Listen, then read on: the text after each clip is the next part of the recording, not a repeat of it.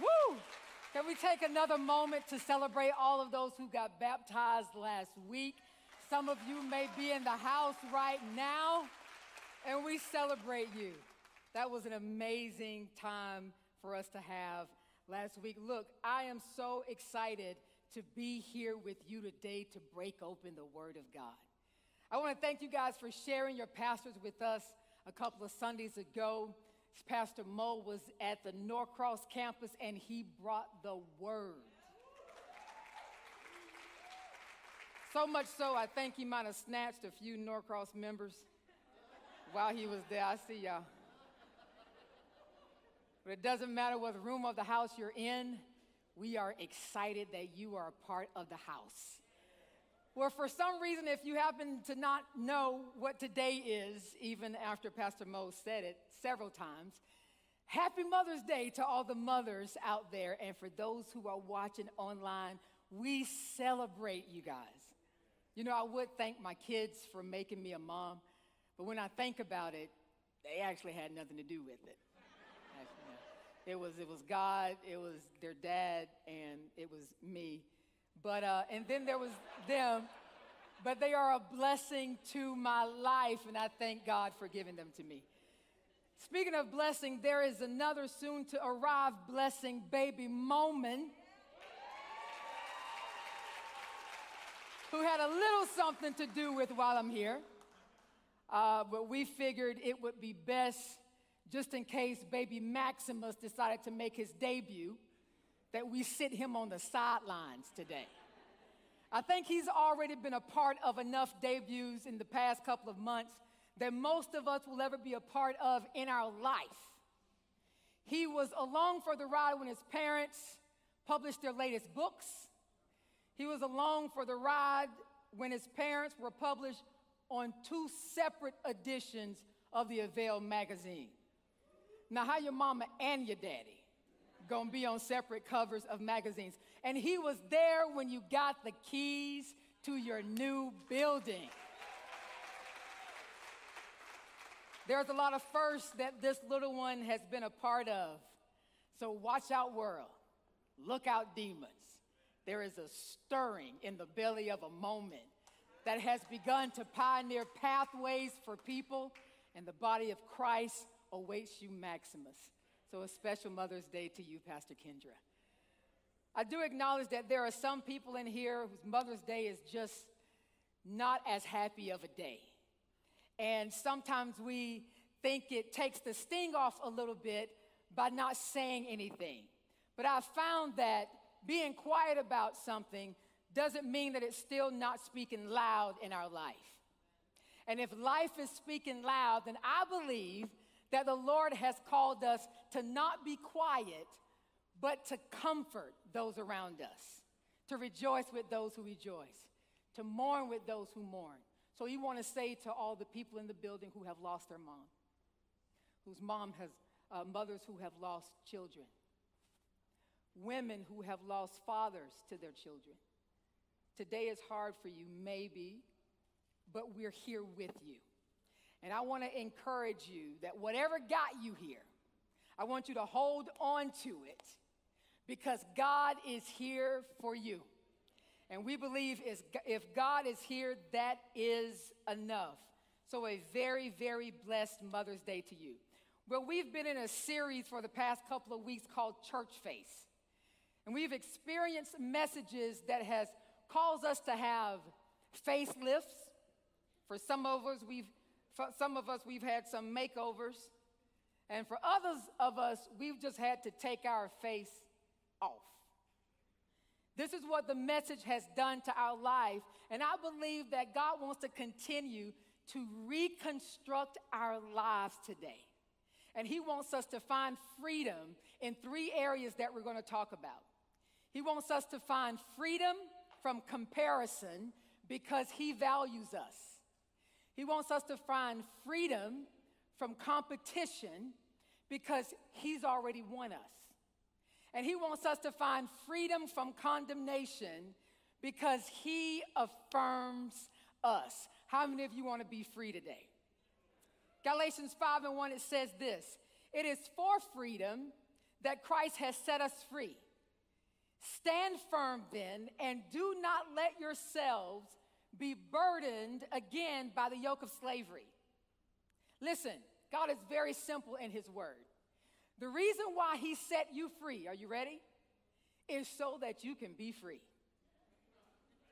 There's no coincidence that there's another scripture that says, whom the Son sets free is free indeed. So the Lord is very outright with our freedom. And if there is anything in our life that does not feel free, it does not look free, it's probably not the freedom that God has called you to walk in.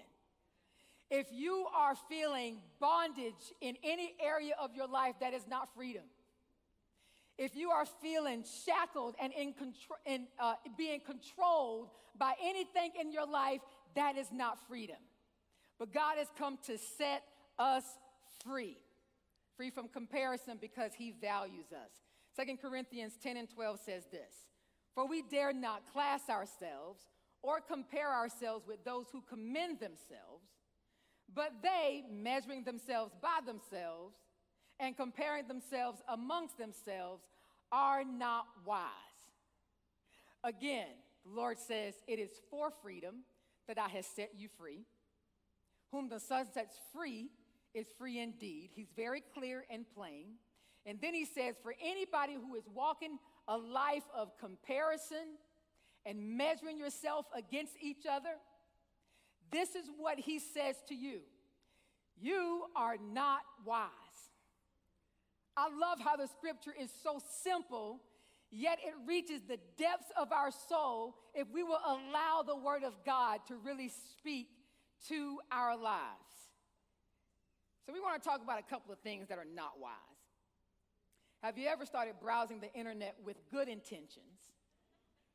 And about 20 minutes into browsing, you begin to wonder, after comparing yourself to what they've done and seeing what they've done and hearing about what they've done, you begin to question what you've done for the past 20 years of your life. Ever start browsing the internet with bad intentions? But we're talking about church faith, so it's actually bad intentions masked in good intentions. And we search for someone because we really admire them, and we really want to see what God is speaking to them. We want to see what word God has placed in their life. We want to see all the things that God has done in their life. But what we really are doing is comparing where they are in their life to where I am in mine. Let's say you stumble across Wikipedia that just so happens to have a list of things that they've accomplished in their life, and you look at their age. Now, if they're older than you, you don't feel so bad because you feel like you have time to catch up. But don't let them be younger and seemingly more successful. You'll begin to have a self-interrogation. You will ask yourself 57 questions as to why you're here, why you're not there, but you were supposed to be here. They are here, but I thought you were searching the internet. Bad intentions masked with good intentions. Listen to this. The act of humility to supposedly make the voices of our inadequacies inferior has actually become a measuring rod to make ourselves feel superior. Somebody say, not wise. Don't allow what could be to become what should be. And because it's not your reality, you begin to believe that you'll never be able to live up to a standard that God has never even set for you. I don't know how many of you have ever experienced Pastor Kendra's post on social media of all the dinners that she cooks for Atmo Beast. All those dinners look so good. They're so good. I looked at a couple of the plates that she posted, and I almost took a bite out of my computer. It looked so good. And I was so inspired, I felt like I needed to level up my life.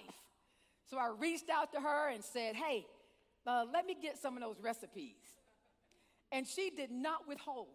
She was willing and ready to bless my life. She didn't say, go Google your own recipes. She didn't say, my mama gave me this recipe, you can't have it. She was willing to bless my life. So I got the recipe. I went to the grocery store, and it probably was one of her simple recipes that she gave me. She probably was like, let me help this girl out. Took it to the grocery store, looked at the ingredients. Some of those ingredients, I'm convinced, can only be found in the Garden of Eden. I don't even know what this is.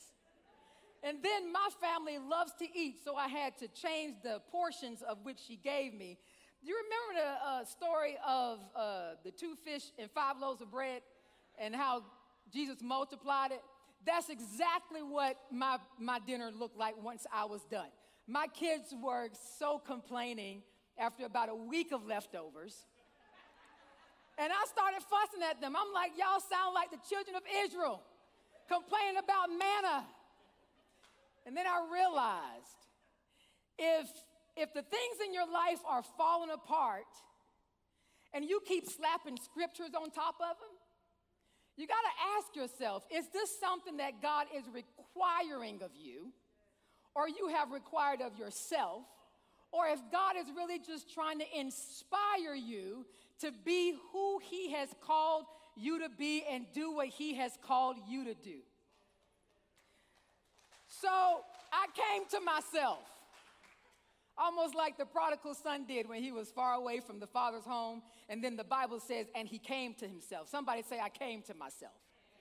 See, some of us have to have some moments of realization where we have to realize why God put people in our life. Did God put people in your life to be like them, or did he put people in your life to inspire you to operate in the gifts that he has called you to operate in?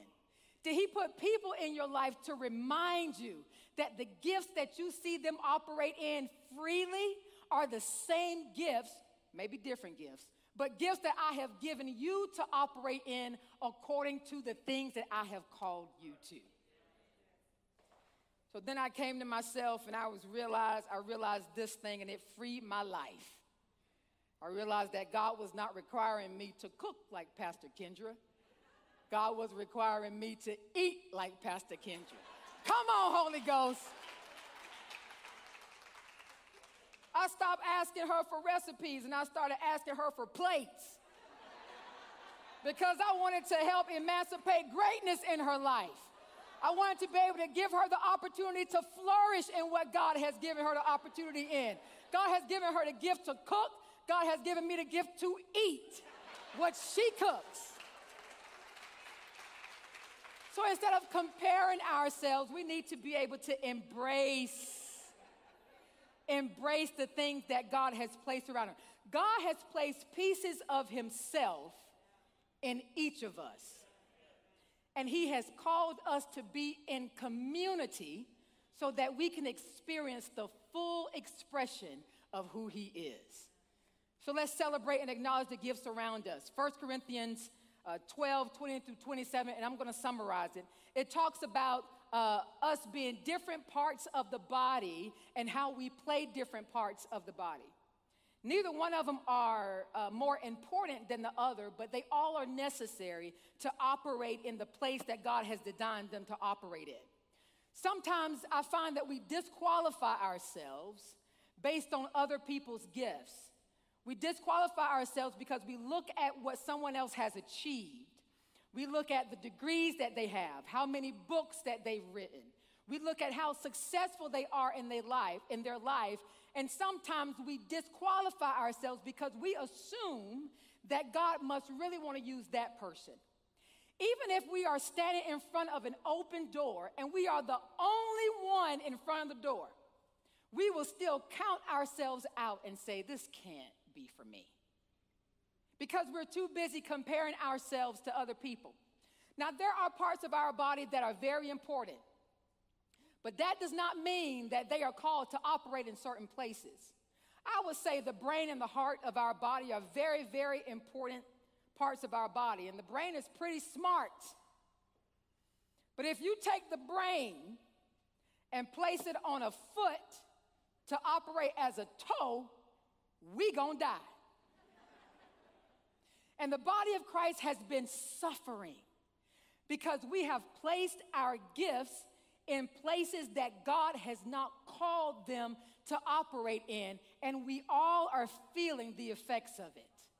How many of us want to recognize the gift that God has placed us in and operate in those gifts? 2 Corinthians 10 and 13 says, we will not boast about things done outside our area of authority. We will boast only about what has happened within the boundaries of the work God has given. You know, a lot of times we make the statement, go be the hands and feet of Jesus. And it's a beautiful statement because we need to go be the hands and feet of Jesus. We need people to walk in the paths that God has created them to walk in. We need people to work in ministry with their hands and lay hands on people so that they can be healed. But somebody needs to be the eye. Like, we need to say, go be the eye of Jesus. Go be the belly button of Jesus. There are some things we don't even know why God placed them there. But we have to understand that when people begin to operate in what God has called them to operate in, that his thoughts are higher than our thoughts. And his ways are higher than our ways. And he just calls us to celebrate and embrace the gifts that he has placed around us. And somewhere down the line, comparison has called us to doubt our ability and question God's credibility. Like, God, do you really mean what you say about me? According to Jeremiah 1 and 5, Jeremiah was having an encounter with God, and God says, before I formed you in the womb, I knew you. Before you were born, I set you apart. I appointed you as a prophet to the nations. This is what God said to Jeremiah, and he's saying the same things in our life. He's reminding us of who he is, who we are in him, and what he has given us to operate in. But like Jeremiah, we declare who God is with our words of praise, but we worship our inadequacies by how we respond to God. Jeremiah says this in verse 6. He says, alas, sovereign Lord. So he acknowledges that God is supreme, that he has the supreme authority and the final say. But then he follows it with, I do not know how to speak. Boy, are you talking? Like, it's funny that we can actually be operating in the very thing that God needs to use for us to operate in these different places that he has called us to. And somehow we convince ourselves that we can't do what we already are doing. And then Jeremiah was like, okay, point. But I'm too young. We always have an excuse as to why we can't do what God is calling us to do. Now, what I do appreciate about Jeremiah is he did not have on the church face.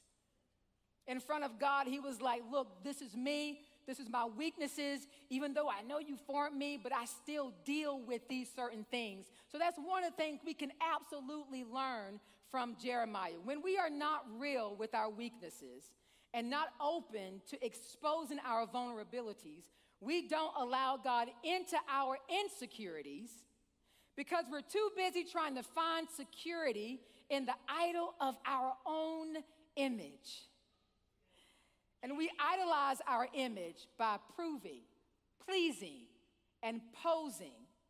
And we would rather our image be protected and hidden rather than our hearts be exposed and healed. Can you imagine having a personal encounter with God and not be able to see beyond yourself, and you can only see your inadequacies? It's like we have God right in front of us, but we only can see us. And it doesn't take long to convince myself that what you see is what you get. That maybe I am my mistakes because I see them. I see my flaws. My eyelash look like it's coming off a little bit. I see my insecurities. And if I look close enough, I see you too. I see your expressions. I see you waving at me. Hopefully somebody's not asleep. And we begin to be framed by what we see in ourselves and what we think other people see in us. And we begin to be formed by their opinions. And we begin to be formed by the things that are around us. And God is telling us to put down the mirror. Have you ever been around somebody who spends just too much time in the mirror? There does come a point where we need to do a self-check. But if you spend too much time in the mirror, then it's not about necessity, it's about obsession. And so the Lord is wanting us to put down the mirror and pick up something a little better than that. It's a frame. Because, see, in a frame, I can't see myself. I'm forced to look at a God who can see me. Because in this frame, I dealt with insecurities, but in this frame, I am secure in Him. In the mirror, I dealt with weaknesses, but in this frame, in Him, I am strong. This frame allows me to be seen how God sees me. It allows me to be seen in the image of God, the imago Dei, the image and the likeness of God. You know, I always wondered why people spend so much money for simple pieces of artwork.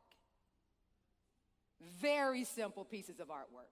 So I was gonna show you guys a couple of them, but I was like, nah, that's not necessary. They're so simple. I'm gonna explain them to you, and I want you to picture them in your head. The first one, I want you to picture a blank canvas, and I want you to paint it red. That's it. That's it. The painter of that particular painting, he called it Blood Red Mirror. It don't even make sense. It sold for $1.1 million. Ooh. I got another one for you. I want you to picture a blank canvas, and I want you to scribble 5 rows of scribbles on it. Some of you are asking, what? How do I do? It looks just like that. Exactly like that. They called this one Untitled. They called it, I don't even have a name for it. And they sold it for $2.3 million. Last one. All right, so I want you to pick a crayon box. I want you to pick out of the crayon box every color that does not go together. We're going to pick out white and black. Okay, this is not about cultures. We are a reconciled church. I'm not talking about cultures. I'm talking about colors in the crayon box, okay? So we pick out colors that don't go together. White, brown, yellow, red, gray, pewter. We got all the ones that don't go together. Now I want you to throw them on the canvas. Some of you are asking, in what form? Thrown. They titled it Number 5. Number 5 sold for $161.7 million. I'm like you, it don't make sense. First of all, I had to repent because I got upset with my kindergarten teacher for throwing away my scribbles. I got upset with my mama for telling me to color within the lines. I could have been a millionaire in the 1st grade. I could not imagine, it just didn't make sense why people would pay the money that they paid for a painting until it was time for my canvas to be bought. And sometimes I don't understand how Christ could pay so much for this.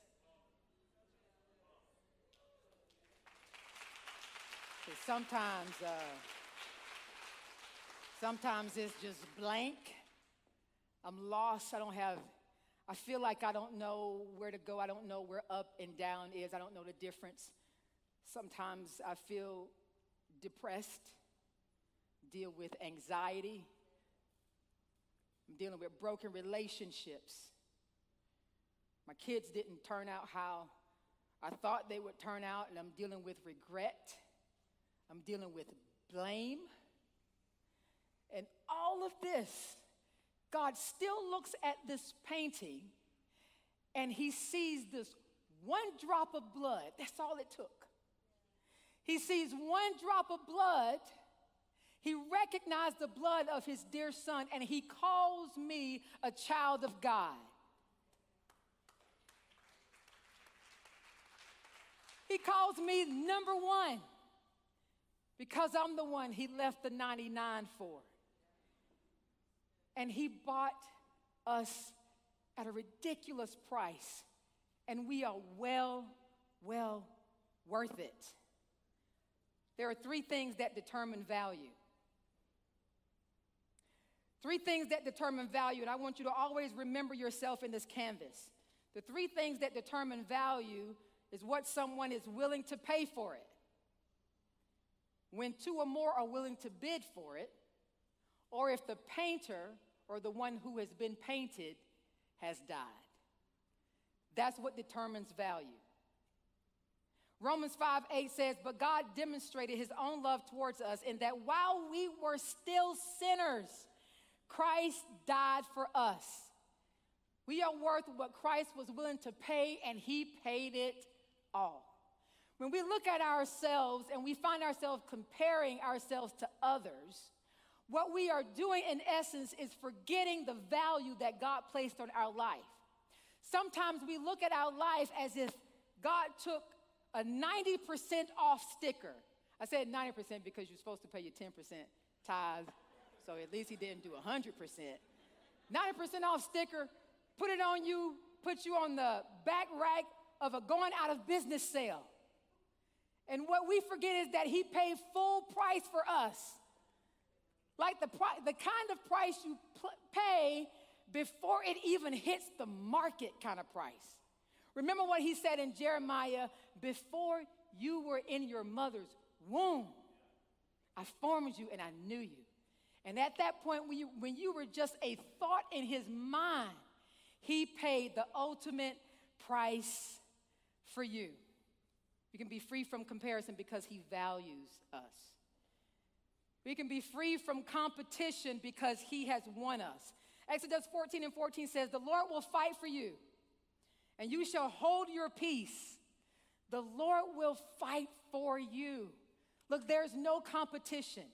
When we find ourselves competing against others in any area, it's because we first misunderstand that there is a fight that's far greater than the flesh that we are looking at.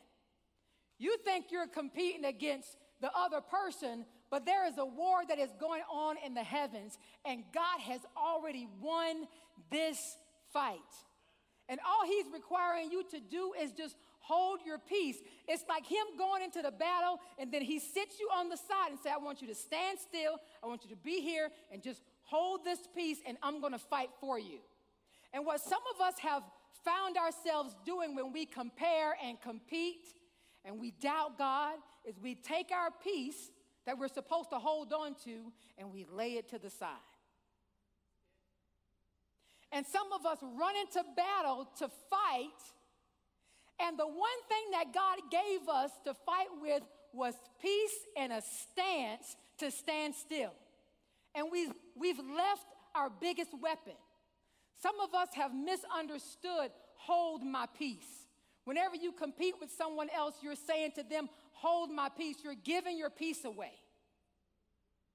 Some of us have misunderstood, hold my peace, for the old school. You know, when you were getting ready to be in a fight, not y'all, just the people that I knew. And then they'll say, "You know what? Hold this." And then they'll get in a fighting stance, right? It normally starts with, "You know what?"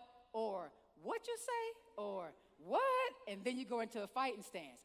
That's how some of us have positioned our life when we give our peace away, when we try to fight for ourselves. We have misunderstood, hold my peace.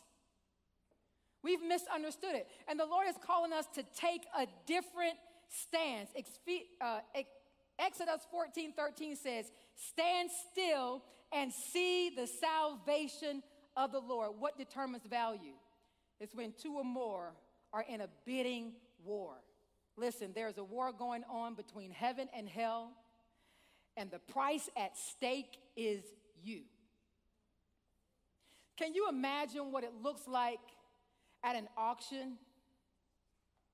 And Christ our Savior against Satan is in a bidding war for you. And so, of course, Satan, he's ready for it. And he thinks the auctioneer is going to start off like this. Can I get 1,000? Can I get a 2,000, 3,000, 10,000? Can I get? And the Lord's like, boy, this ain't that kind of bid. This ain't that kind of. See, what that kind of bid is a cow bid. And that's actually how he looks at you. When he sees you in this frame, he doesn't understand your value. And he doesn't understand the auction that he's actually at. This particular auction is a prestigious auction. It's one that's called an art auction. It's one where the Lord takes his time and describes who you are. He takes his time and describes you as a child of God. He takes his time to describe you as a high possession in his eyes. He takes his time to describe you as beautifully and wonderfully made. And what the enemy does is because he thinks he can win you, he holds up his own bidding paddle. He holds it up high, he holds it up fast because he feels like he can hold your past over you. He feels like he's won you because he can remind you, still the mirror, he can remind you of your flaws. He can remind you of your failures. And he figures if I can just get them to see who they really are, I can probably get them to curse the day they were born. I'll get their faith to waver in God. And he really feels like he's got you. But then there is a God who believes. A God who believes that you will not curse him in the crisis. A God who believes that no matter what he throws towards you, that you will bless him. That you will say, though he slay me, yet will I trust him. A God who knows that you will never let anything separate you from him. And then Jesus looks at Satan and he throws up the cross. And the auctioneer doesn't have a choice but to say, sold to the highest bidder. You have been bought with a price. God has paid the ultimate price for you. You have to know that you are one and you are worthy. And some of us have to be reminded about a power that the Lord has placed in us called the Word of God. So anytime the enemy tries to show you the mirror, you need to hold up the cross that God has given you, which is the Word of God. You need to hold it up in high regard over your life. And you need to declare to him, just like Jesus declared to him, it is written, man shall not live by bread alone. It is written, I am a child of God. We've got to be able to hold up that paddle. We can be free from competition because he's won us. We can be free from condemnation because he has affirmed us. Romans 8:1-2, and we've heard it the past couple of weeks, and it's worth hearing again. It says, there is therefore now no condemnation for those who are in Christ Jesus, because through Christ Jesus, the law of the Spirit who gives life has set you free from the law of sin and death. You have been set free. The voice of condemnation says you have missed your opportunity. You're too old. That wasn't good enough. You're not good enough. But I want to ask you a question. When did good stop being enough? Because I'm reminded of a God who can take my little and multiply into much. I'm reminded of a God who can take the things that are in me that are just good, and he can make them great because he is great. But good is good enough. We've got to remember that we sing it all the time. He is a good good Father. We got to remember that when he created this earth and he stepped back every day, he looked at it and he said it was good. He says, he who finds a wife finds a good. Good is not so bad. Good actually can be enough. What is enough? It doesn't take much for enough to be enough in God. Enough in God is giving your 10% of your first increase. That's all. Enough in God is presenting you just as you are, a living sacrifice, holy and acceptable unto God, which is your reasonable service.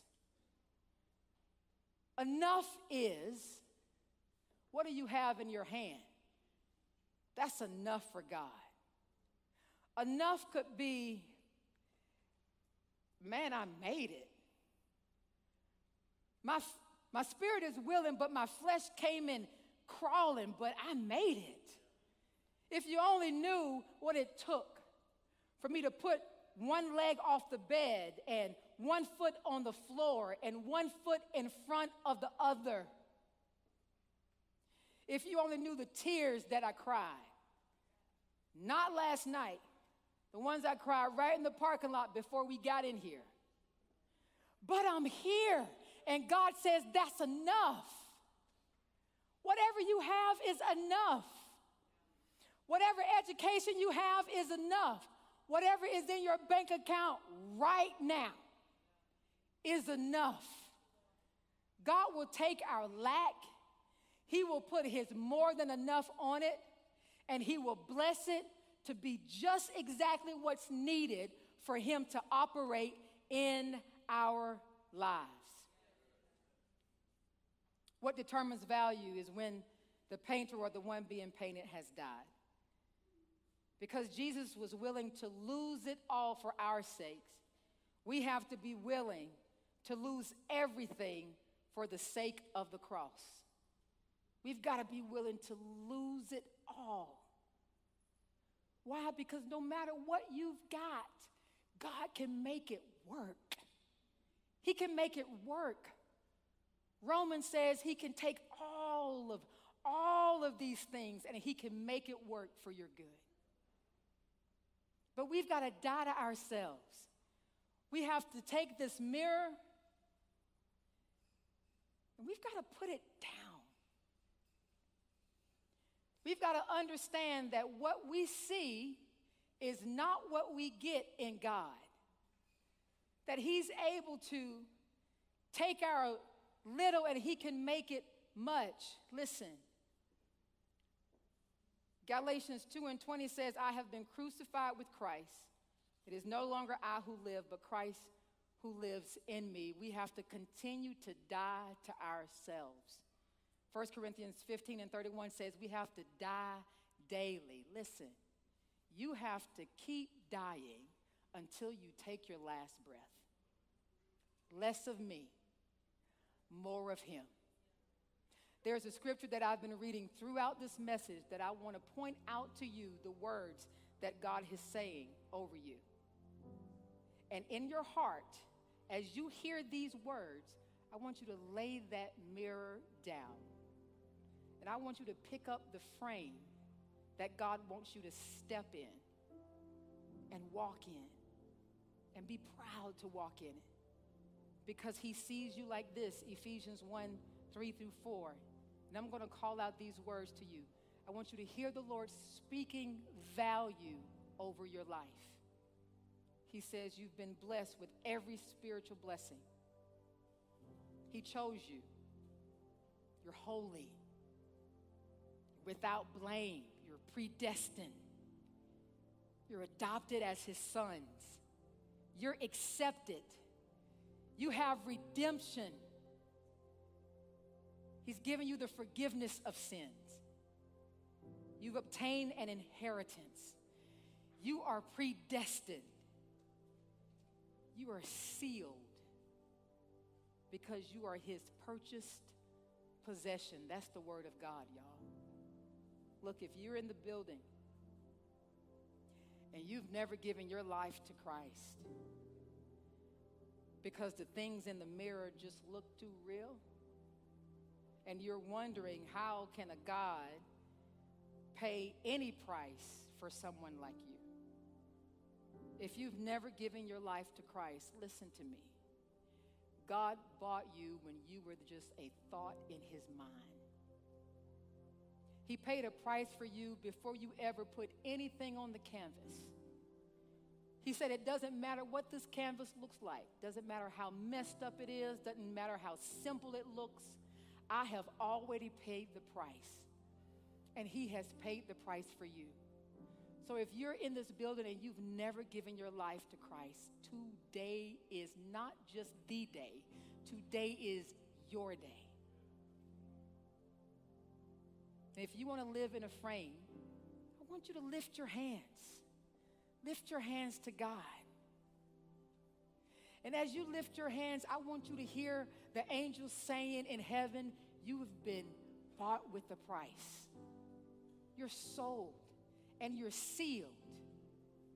If you're in the building and you found yourself comparing yourself to other people, competing against other people, and you find yourself looking in the mirror because all you've seen is you, and sometimes you lose the sight of what God is saying to you. But if that is you, and you're in the building, you want to put down that mirror and pick up the frame and how he's framed you, I want you to lift your hands. God has paid the ultimate price for you.